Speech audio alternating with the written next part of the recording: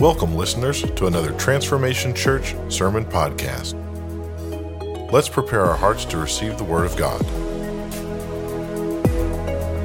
I don't know. That was a song intro right there. I never had a song intro. That's good. It is good to be in the house of God. Come on, can we give it up for Jesus real quick this morning? He is good. He is worthy of all praise and all honor. And I just really believe that this is an hour that we need His Spirit to continue to move across the planet. You can turn on the TV and see we need Jesus. So we're continuing to pray. Pray for Afghanistan. Pray for Haiti. Pray for Australia. Pray for the nations. Pray for our nation. Pray for our neighborhood. And if you were wondering what we're doing, we're praying, but we're also acting as well. I think God calls us to do both, pray and act. And so we are part of an organization, or you support as a church, an organization called World Compassion. And World Compassion's mission is to go into nations that are hostile to the gospel. I know Mark and Betsy are right here. They were missionaries in Afghanistan for years. Doctors in Afghanistan really brought freedom, helped bring freedom into Kabul and some different areas there. And just powerful missionaries. So if you want to know about mission, I was praying about missions today. You go talk to these guys that gave their life in a country when it wasn't as free, but they saw that come onto the planet. But the thing is, World Compassion, there's about 150 families right now that take about $500 a month of support. And so our guys, Jason Law, Chris Hart, and some of the organization are in Afghanistan. They're on the ground. And they right now are helping traffic and getting different people that are in danger of their life out of the country. They're supporting, they have 150 families they've identified. And so I just want you to know that we are really rescuing people right now. That people, Christians there are preparing to die. And so I don't know what you complained about yesterday, but we're good. And so it's just real. And so we need to continue to pray and lift not just Afghanistan, but across the country. And I just want to say thank you for your generosity. Thank you for your giving, because every time you give, I'll keep you more updated. But as you're giving here as a church, we are supporting people in Afghanistan and across the planet. And you'll see some more updates, but they are getting people out right now, helping them get to different areas in the nation to get to safety.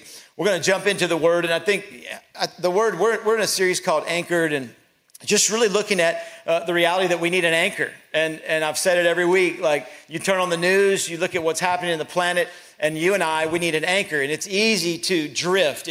Paul knew it was easy to get pulled. And so you go to the beach, you swim, you kind of get pulled, you look up and your towel and your tent are way down the beach, right? And so you don't necessarily get sucked out to sea. Usually you get pulled down from the current and you look up and you're lateral to where you started. And so I think a lot of times in our walk with God, we get lateral to where we actually started with God. It's not just that we get into horrific sin and get way backslidden or way out to sea. It's like we get pulled where we're just now parallel to what God was actually doing in our life at times. And so we need an anchor. We need a mile marker. We need something to bring our attention back to what holds us, and the only thing that can hold us, and that's Jesus. Paul in the book of Hebrews went through and showed us and told us in chapter 1, Jesus is superior. He's sufficient. Chapter 2, Jesus is sympathizing. He became a man. Chapter 1, he's superior, sufficient, supreme. Chapter 2, he's a human. He's man. And so since he's a man, he can sympathize with what you go through as a man or woman. And since he can sympathize and understand what you go through, he can actually help you. He's the only one that actually can. And so then chapter 3, Paul goes to tell us that Jesus is a son, and that we're sons and daughters, and we get access to sonship. And so since we have sonship or daughterhood, or we're part of the family, we can actually enter into rest. And so all of chapter 4 is about rest, God's rest. Anybody could use some rest right now? Come on. Anybody didn't put your hand up, you're lying, because I need rest. Like we need rest. Like, I don't know what it's rest from. It's not, sometimes we just need rest in our souls, right? And so God says in chapter 4 that there's this access to rest. Chapter 4, I'm going to begin in verse 1. I'm just going to go through verse 3, and then I'm going to kind of hit a little bit of different verses throughout and give you some thoughts on faith and what it looks like to rest. Hebrews chapter 4, verse 1, it says, therefore, we looked at this last week, therefore, since a promise remains of entering his rest, let us fear, or let us be careful, lest any of you seem to have come short of it. They thought that the rapture had taken place. They thought that Jesus had already come back. And so Paul says, listen, be careful, don't suppose, come short of it means suppose that you had missed it. Don't suppose you'd miss God's rest. Don't suppose that you'd miss God's care. You can live day in and day out, and sometimes we can suppose that God doesn't care about us.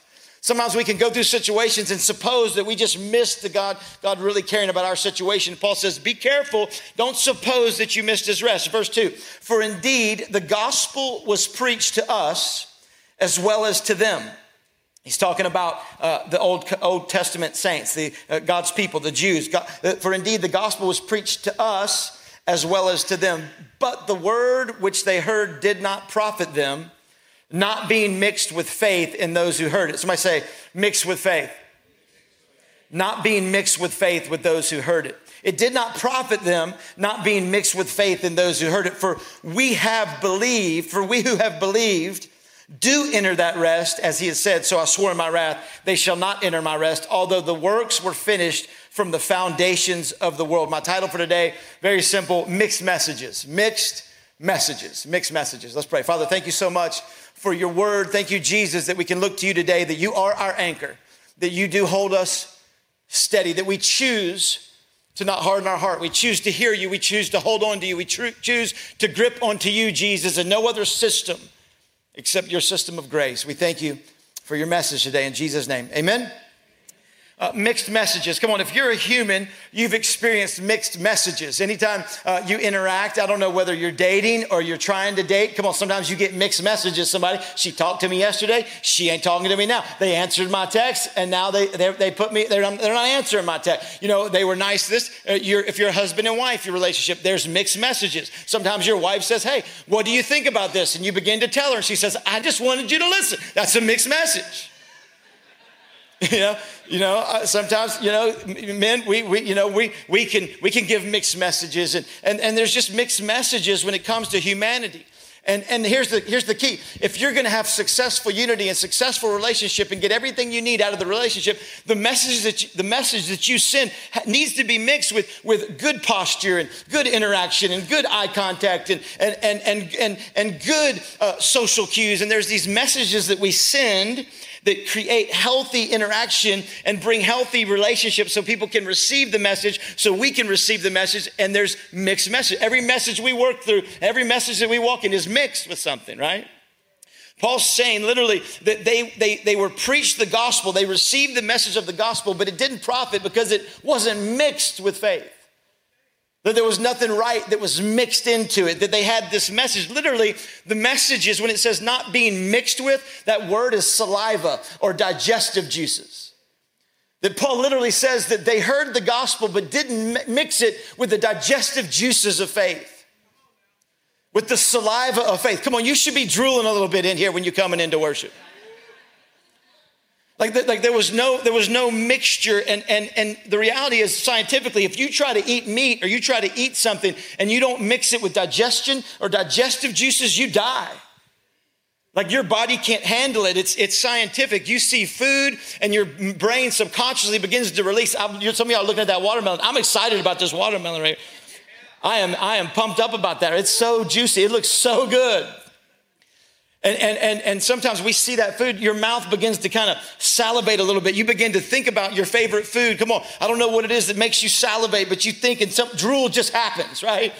You ever had a little drool just drop out of your mouth on accident and you're getting ready to eat dinner? I don't know, that's mouth-watering good. Look at somebody say, that's mouth-watering good. It's science, it's subconscious. Your body begins to release saliva, and the saliva actually has these enzyme proteins in it called amylase that actually begin to help break down the food before it gets to your digestive tract so that you can receive all the nutrients that is intended for you to receive out of that food. God built your body that way. Paul's saying literally that you and I need to mix the messages that we hear of church and worship and singing and me praying and you praying and the gospel and rest and all of that. It has to be mixed with faith.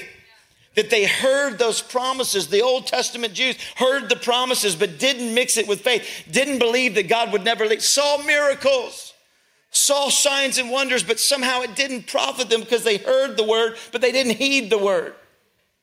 They still worried.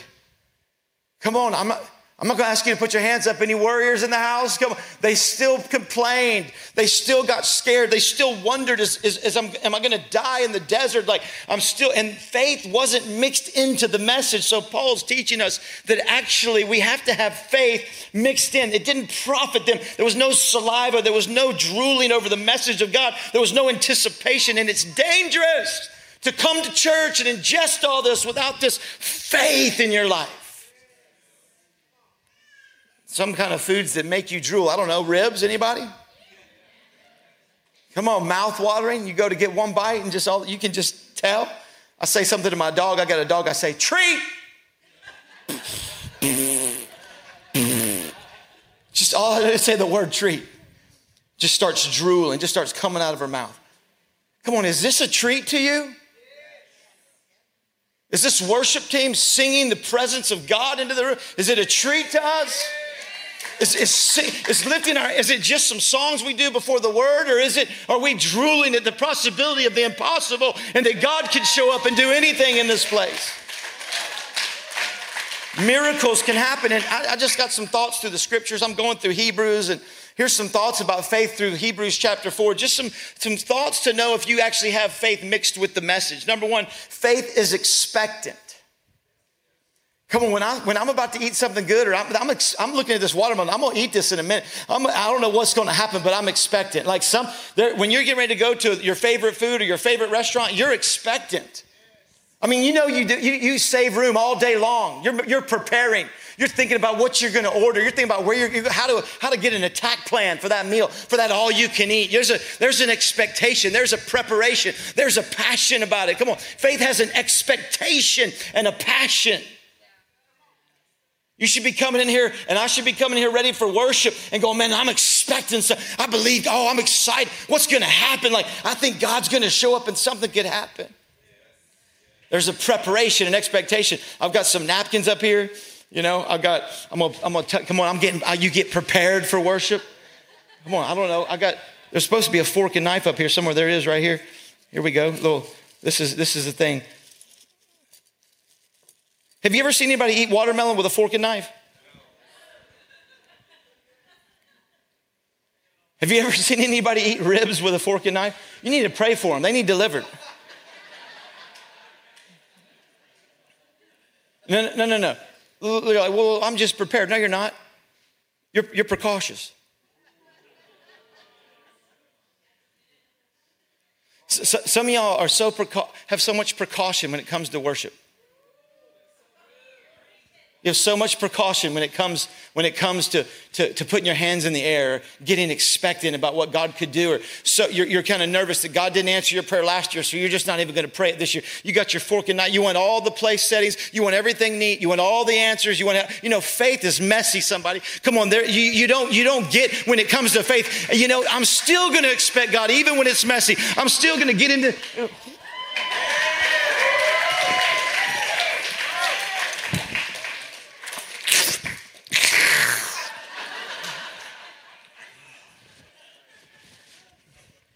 Oh, that's good.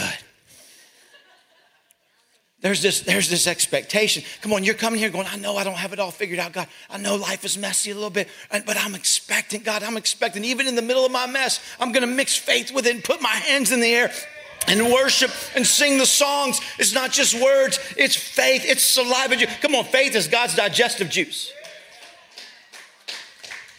Literally, all of a sudden, you begin to put faith and you begin to digest with passion, not just precaution, but passion. Going, God, I believe you can do a miracle. God, I need you. Look what David said in Psalm 27:13. I'm just trying to get your faith to rise up today, get your expectation to rise up, even though it's messy. Come on, life is messy. We don't have all the answers, but I'm still willing to say like David, I would have lost heart. I would have lost my mind unless I had to believe that I would see the goodness of the Lord in the land of the living. Come on, I'm expectant. I'm expectant for God's goodness in my life today. Number 2, faith is expressive. I watched some of y'all worship.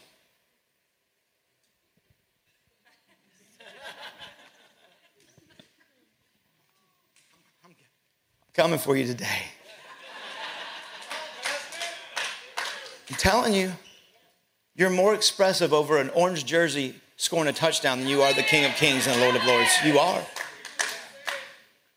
You're more expressive over your favorite team, over your favorite hobby. You are, and somehow we've been trained that when it comes to Jesus, when it comes to God, that we aren't expressive. We're talking about lifting our hands to the King of Kings, the Lord of Lords, the one that deserves all praise and all worship.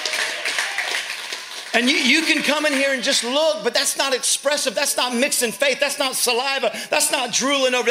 I'm expressive. Come on, who hums when they eat? If you don't make noise when you eat, I don't trust you. I don't want to eat with you. There's this expression. When my wife cooks with the crock pot, man, I walk home, I come in the house, and man, I mean, it's a cacophony of flavors in the house. I don't ignore that. I'm like, oh, babe, it smells good in here. Woo! It's going to be good tonight, baby. I smell that. Oh, I begin to eat that. It's good. I mean, a symphonic expression of flavors bursting in my mouth. You know what I'm saying? And I get done and it's a big old burp. Big old belch. In China and Taiwan, that's the biggest compliment you can give the chef. They take it as a compliment in those nations. It's a compliment. Come on, listen to me. We should be some big birchy believers, big belchy believers in here. Big old burpy believers. Birchy, that's a new word. Belch and burp. Big belchy believer. I'm just saying, like, it's a compliment to God when you're expressive. It's saying, God, I know you're cooking something up. I know I'm going to walk into that room and your presence is going to be there. I know I'm going to come down for prayer and oh, it's good, God. Something can happen. I would have fainted if I hadn't believed. I'm expectant. I'm expressive. Come on. I know it's not just a personality thing. Come on. I know I'm fired up. But it's not just a personality thing. It's an expression. It's a compliment. It's saying, God, I know that you're working something good in my life. I can't see all of it, but I'm going to express it because I know it's going to taste good. I'm going to dine on it. I'm going to worship. I'm going to express it to you. I'm actually going to lean in. Listen, when you express to God that way, whatever you lean into, leans into you. And so as you lean in, I mean, worship is a lean in. It's a posture. Why do we go to the altar? Why do we go to communion? Why do we call people down? Why do we put our hand? It's a lean in. And as you lean in, God leans into you. And when you mix faith with it, it's digestion. And now your body can actually begin, your spirit and soul can actually begin to digest and get the nutrients and all the things that God designed for you to uptake in this thing called worship in Jesus. It mixes together. I just think you gotta press in. Psalm 95:1, it says, oh, come, let us sing to the Lord. Let us shout joyfully to the rock of our salvation. We express ourselves and literally we begin to digest it. They heard the message of rest and God and freedom and power and miracles. They heard it, but they didn't heed it. The third thing, faith is responsive. It's expressive, but it's also responsive. Like, I think we've got to respond. I don't know what God's asking from you or for you or of you, but I remember in my life, I was an addict at one point in my life. And my entire existence was a response to needing a fix. My entire existence, my day, how to get money, how to get a fix, how to get a hit, how to figure it out. My whole life was a response to a chemical need in my body. My whole life, people say that addicts aren't disciplined. We would discipline. We get up thinking about it. We go to bed thinking about it. We will figure out how to do whatever we need to do. We'll mow some lawn. We'll clean some gutters. We'll steal. We'll rob. We'll beg. We'll do whatever. And your whole life. If anybody's ever been an addict, you know what I'm talking about. Or if you've known an addict, you know what I'm talking about. And everything of their existence is a response. And so now we're Christians. Now we're believers. And I don't know what you were addicted to. Everybody's got an addiction to something. Come on, somebody, because you're human. And the only reality is that fills every addiction is Jesus. And so literally, now that we're a believer, I'm addicted to getting a fix and responding to God's word and the Holy Spirit and what he wants to do in this day and in this moment. I come up on people all the time. They'll be like, well, Pastor, would you pray for this? And would you pray for that? I'm like, yeah, let me pray for that. I'll pray for that. Like, they're like, thank you, Pastor. Thank you. I'm like, come on. In my eye, I get that addict look in my eye. Like, what? Father God.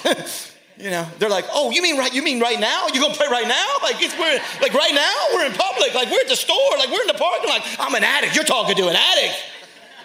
You don't realize that I need a fix. I need a Holy Spirit word. I gotta respond to what God is saying. You need prayer, I'm gonna respond. I think God is looking for some faith people that will be Holy Spirit addicts and that you won't be worried about everything else, that you're going to say, I'm going to respond when Holy Spirit speaks. I'm going to respond. I'm going to pray for him in the parking lot. I'm going to take it out of the walls of the church. I'm going to sign up. I'm going to come on, outreach should be like a rack of ribs to you. I'm fired up today. I think that we need to respond. Man, some of y'all are so scared to respond. I don't know what it looks like for you. When you hear his voice, respond. Paul's saying, respond. When you smell worship, you should begin to salivate a little bit. Like, do you know that worship, we have worship before that starts at 10? And then we do the preaching. So it does, like worship starts at 10. Love y'all.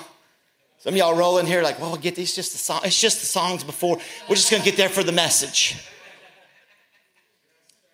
And it's the time to lift our hands to the living God, to worship Almighty. You ain't late for your appointments tomorrow. How is that business client more important than the King of Kings? All right, I'll go home in a minute. Yeah. I'm not trying to mess with you. I'm just trying to encourage. I want to encourage your faith. Like there's a response. There's some things that God wants you to respond to. Paul's saying it's better not to hear the word over and over and over and over if you're not going to heed the word. It's better for me not to preach about worship and giving and tithing.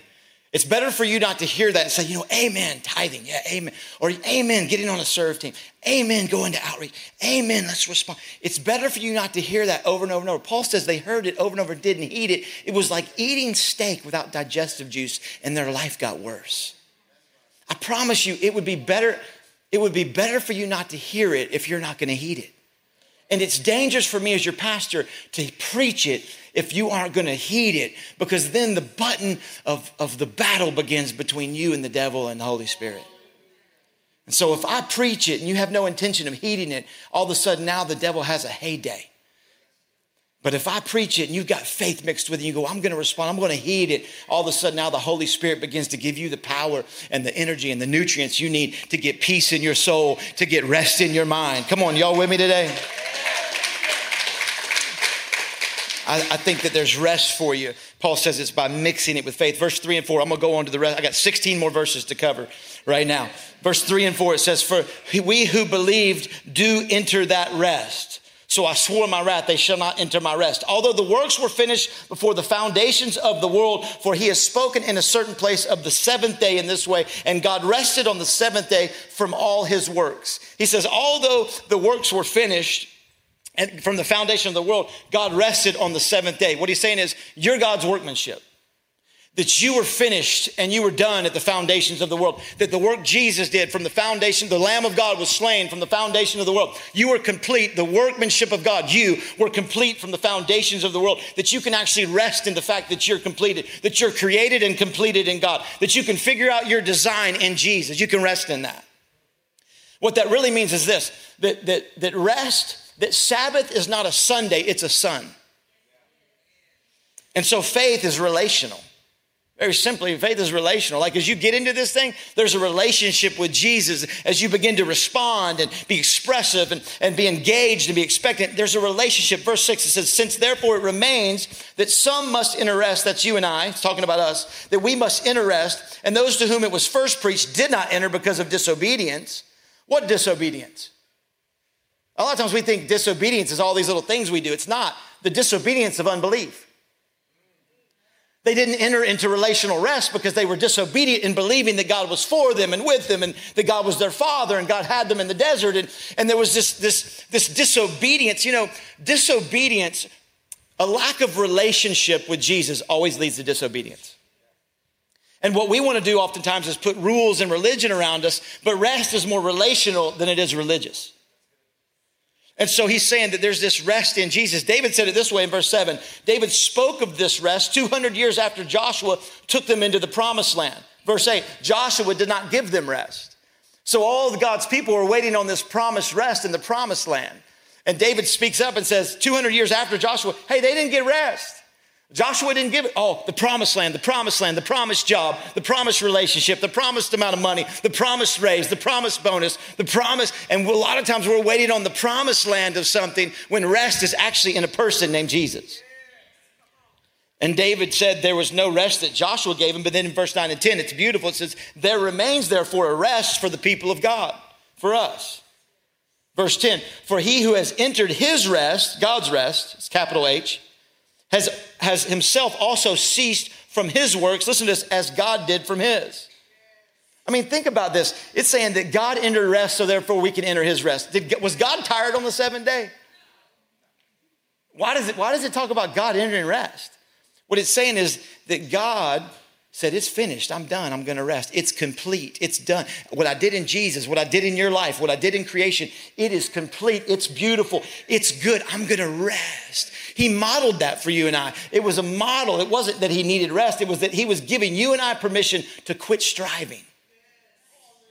And that our life is complete and that we can actually be satisfied in our relationship with Jesus, that we can actually rest in a relationship with God. He's saying just as if you'll enter into that relationship with Jesus, you can actually cease from your own works.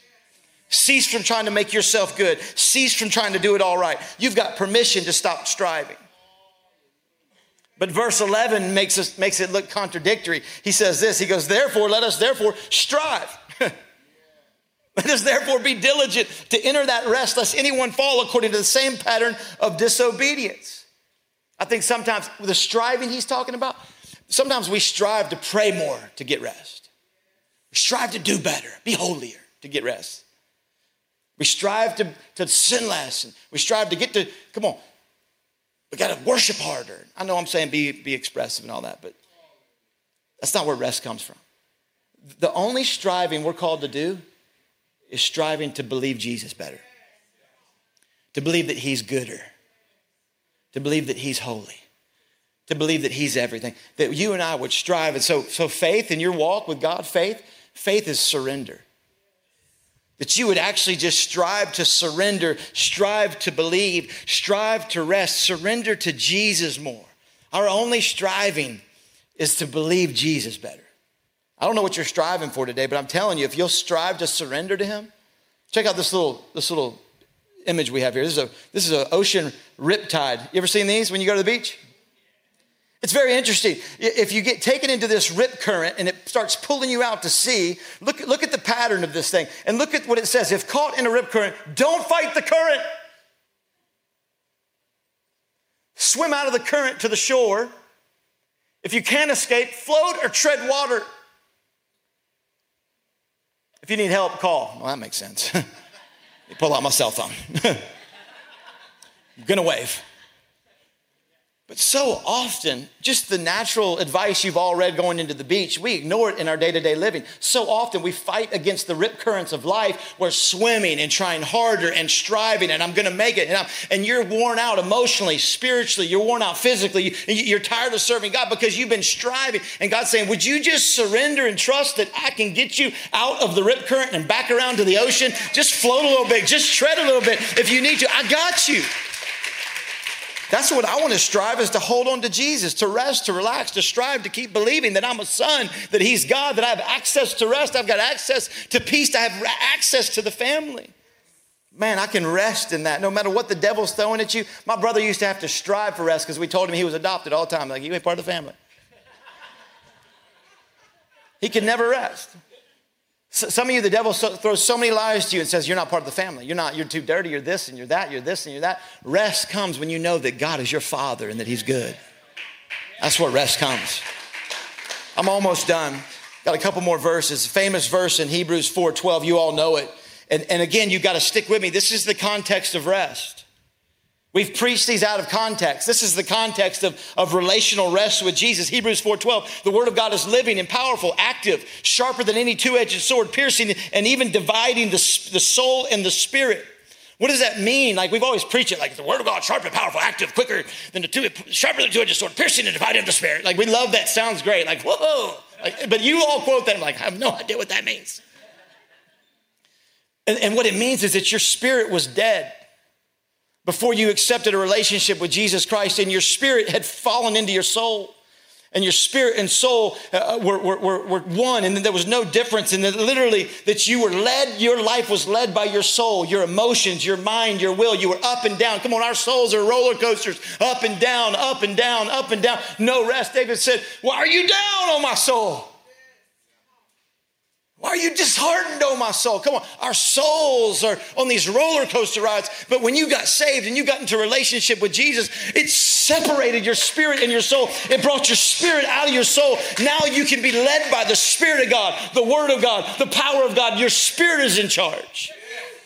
That's what that verse is talking about. So in the context of rest, that you now can actually rest with the Spirit leading your life and the Spirit making decisions for your life. And you can actually submit to the Spirit of God because it's alive in your life.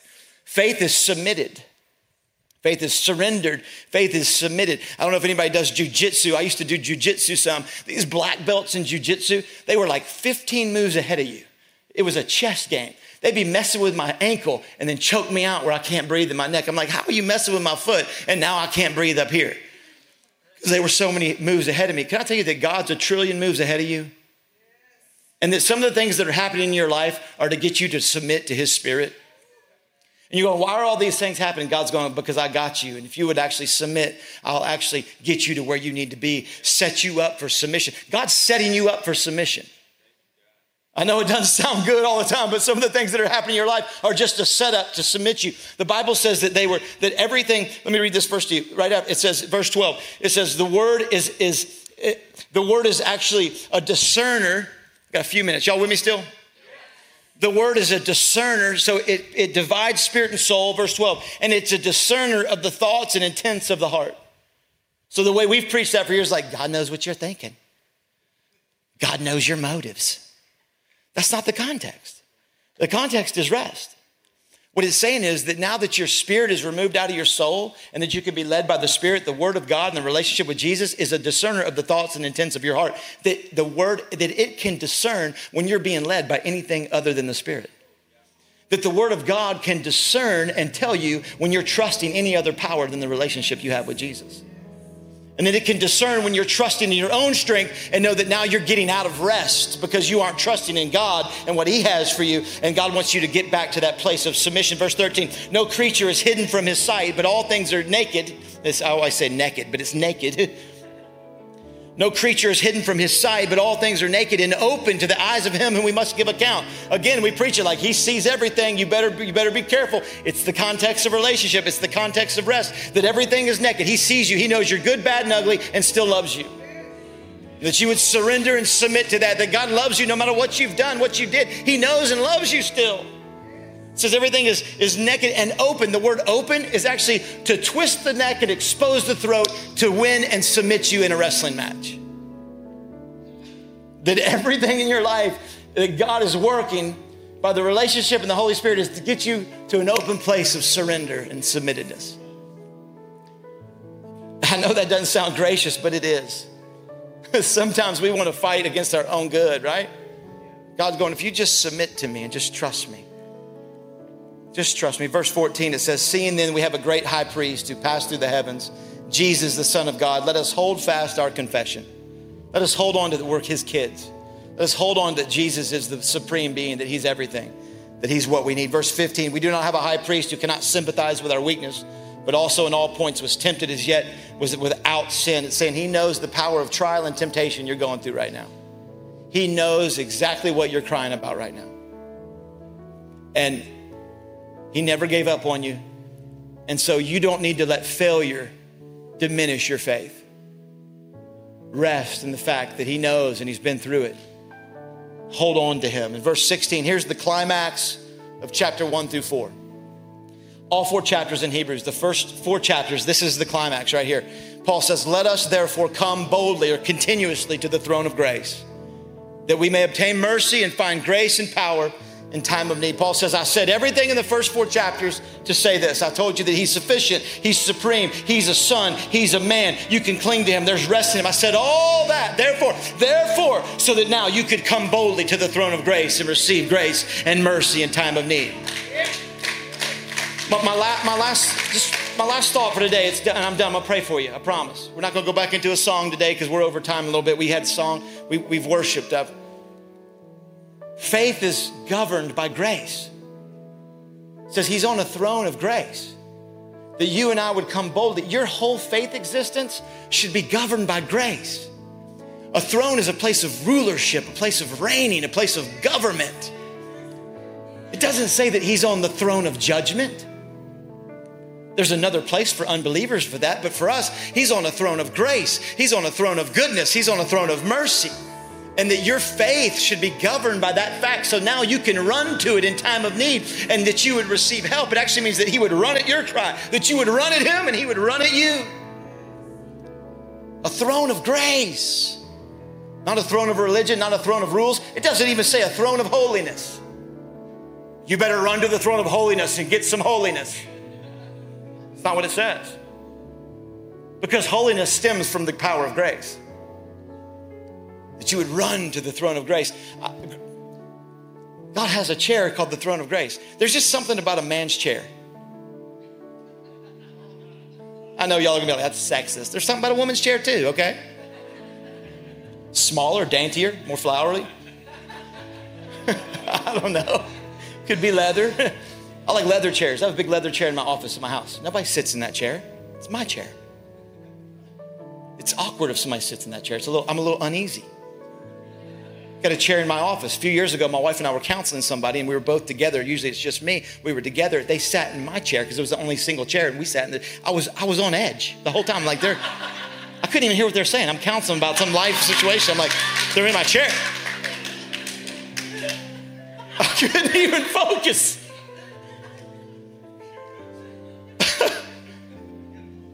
It's huge. We used to go out to eat. My daughter would save the chair for me. And when one of the boys would try to get in the chair, she would scream. I could hear her from the other side of the restaurant. That's Daddy's chair! Can I just say to you that when anything other than grace is on the throne of your faith, everything's uncomfortable. Everybody's uneasy. And the Holy Spirit's screaming, that's Grace's chair. That's Grace's chair.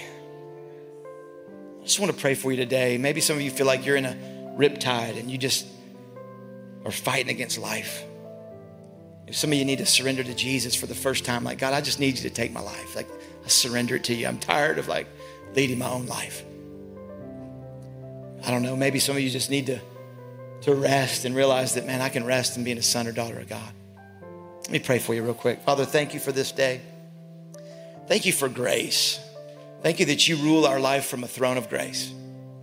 We give you glory and honor and praise today. We need you in our life. We thank you that you promised rest for our souls and rest for our minds. Thank you that our faith is going to be expressive and responsive and it's going to be expected. We expect you to do miracles today. We expect to be different today. We're going to have a little bit of drool when it comes to your things, God. Like when it comes to prayer, and like we're going to get excited about. Lord, we're just going to leave here new today. No one looking around real quick. If you're in this place, I don't want to embarrass you or stand you up or bring you forward. But if you'd say, you know what, Pastor, I need a fresh start in God. I'm ready to surrender my life. I've been leading my own life. I've been fighting against the current. I'm ready to actually let God lead my life. I need a fresh start. The Bible says if you would give your life to Jesus this morning, you get a fresh start in God. Not about fixing your life up or cleaning your life or doing better. Jesus did it all, and that you could actually rest in that and surrender today. If that's you, no one look around. Would you put your hand up to me right now? Pray for me, Pastor. I need a fresh start in Jesus today. I need a fresh start with God. Awesome. Awesome. I'm going to pray a real quick prayer. And if you need to put your hand up, put your heart up in this prayer right now. If you're online and you need to surrender, you need a fresh start with God, would you just type in, I need a fresh start with God. I'm ready to surrender to Jesus being my Lord and Savior. Father, thank you for sending your son, Jesus. Jesus, we look to you today. We respond to you. We thank you that you died on the cross. You removed our sin, shame, and guilt, and you gave us grace, power to have a brand new heart and a brand new life. I surrender to you as my Lord and Savior. Thank you for a fresh start today. I give you all the glory and praise and honor in Jesus' mighty name. Come on, everyone. Amen. Amen. Amen. Awesome. I love you guys. Listen to me. we're gonna go ahead and roll out. But before you do, our ministry team is down here, and so they're gonna linger for a while. If you need prayer for anything today, they'd love to pray with you right after service. And so I'm so proud of some of you that said yes. If you need to say yes to Jesus and you didn't, man, come on down here and let these guys pray with you. They got a free book for you. It's called Fresh Start. They'd love to walk that out with you. And then if you need prayer at all, come and let those guys talk to you and pray for you. Guest in the house. Come on, give our guests one more hand. Thanks for being here today. It's an honor that you're here with us. We got a gift for you at our guest area. It's a cool t-shirt. We put that in your hands, and we'd love to meet you out there. And then listen, we don't pass buckets. We give as we go. You can give at the doors, online. Thank you for your generosity. Have an awesome week. Come and grab some prayer if you need it. Communion's also open. We love you guys. Have an awesome week.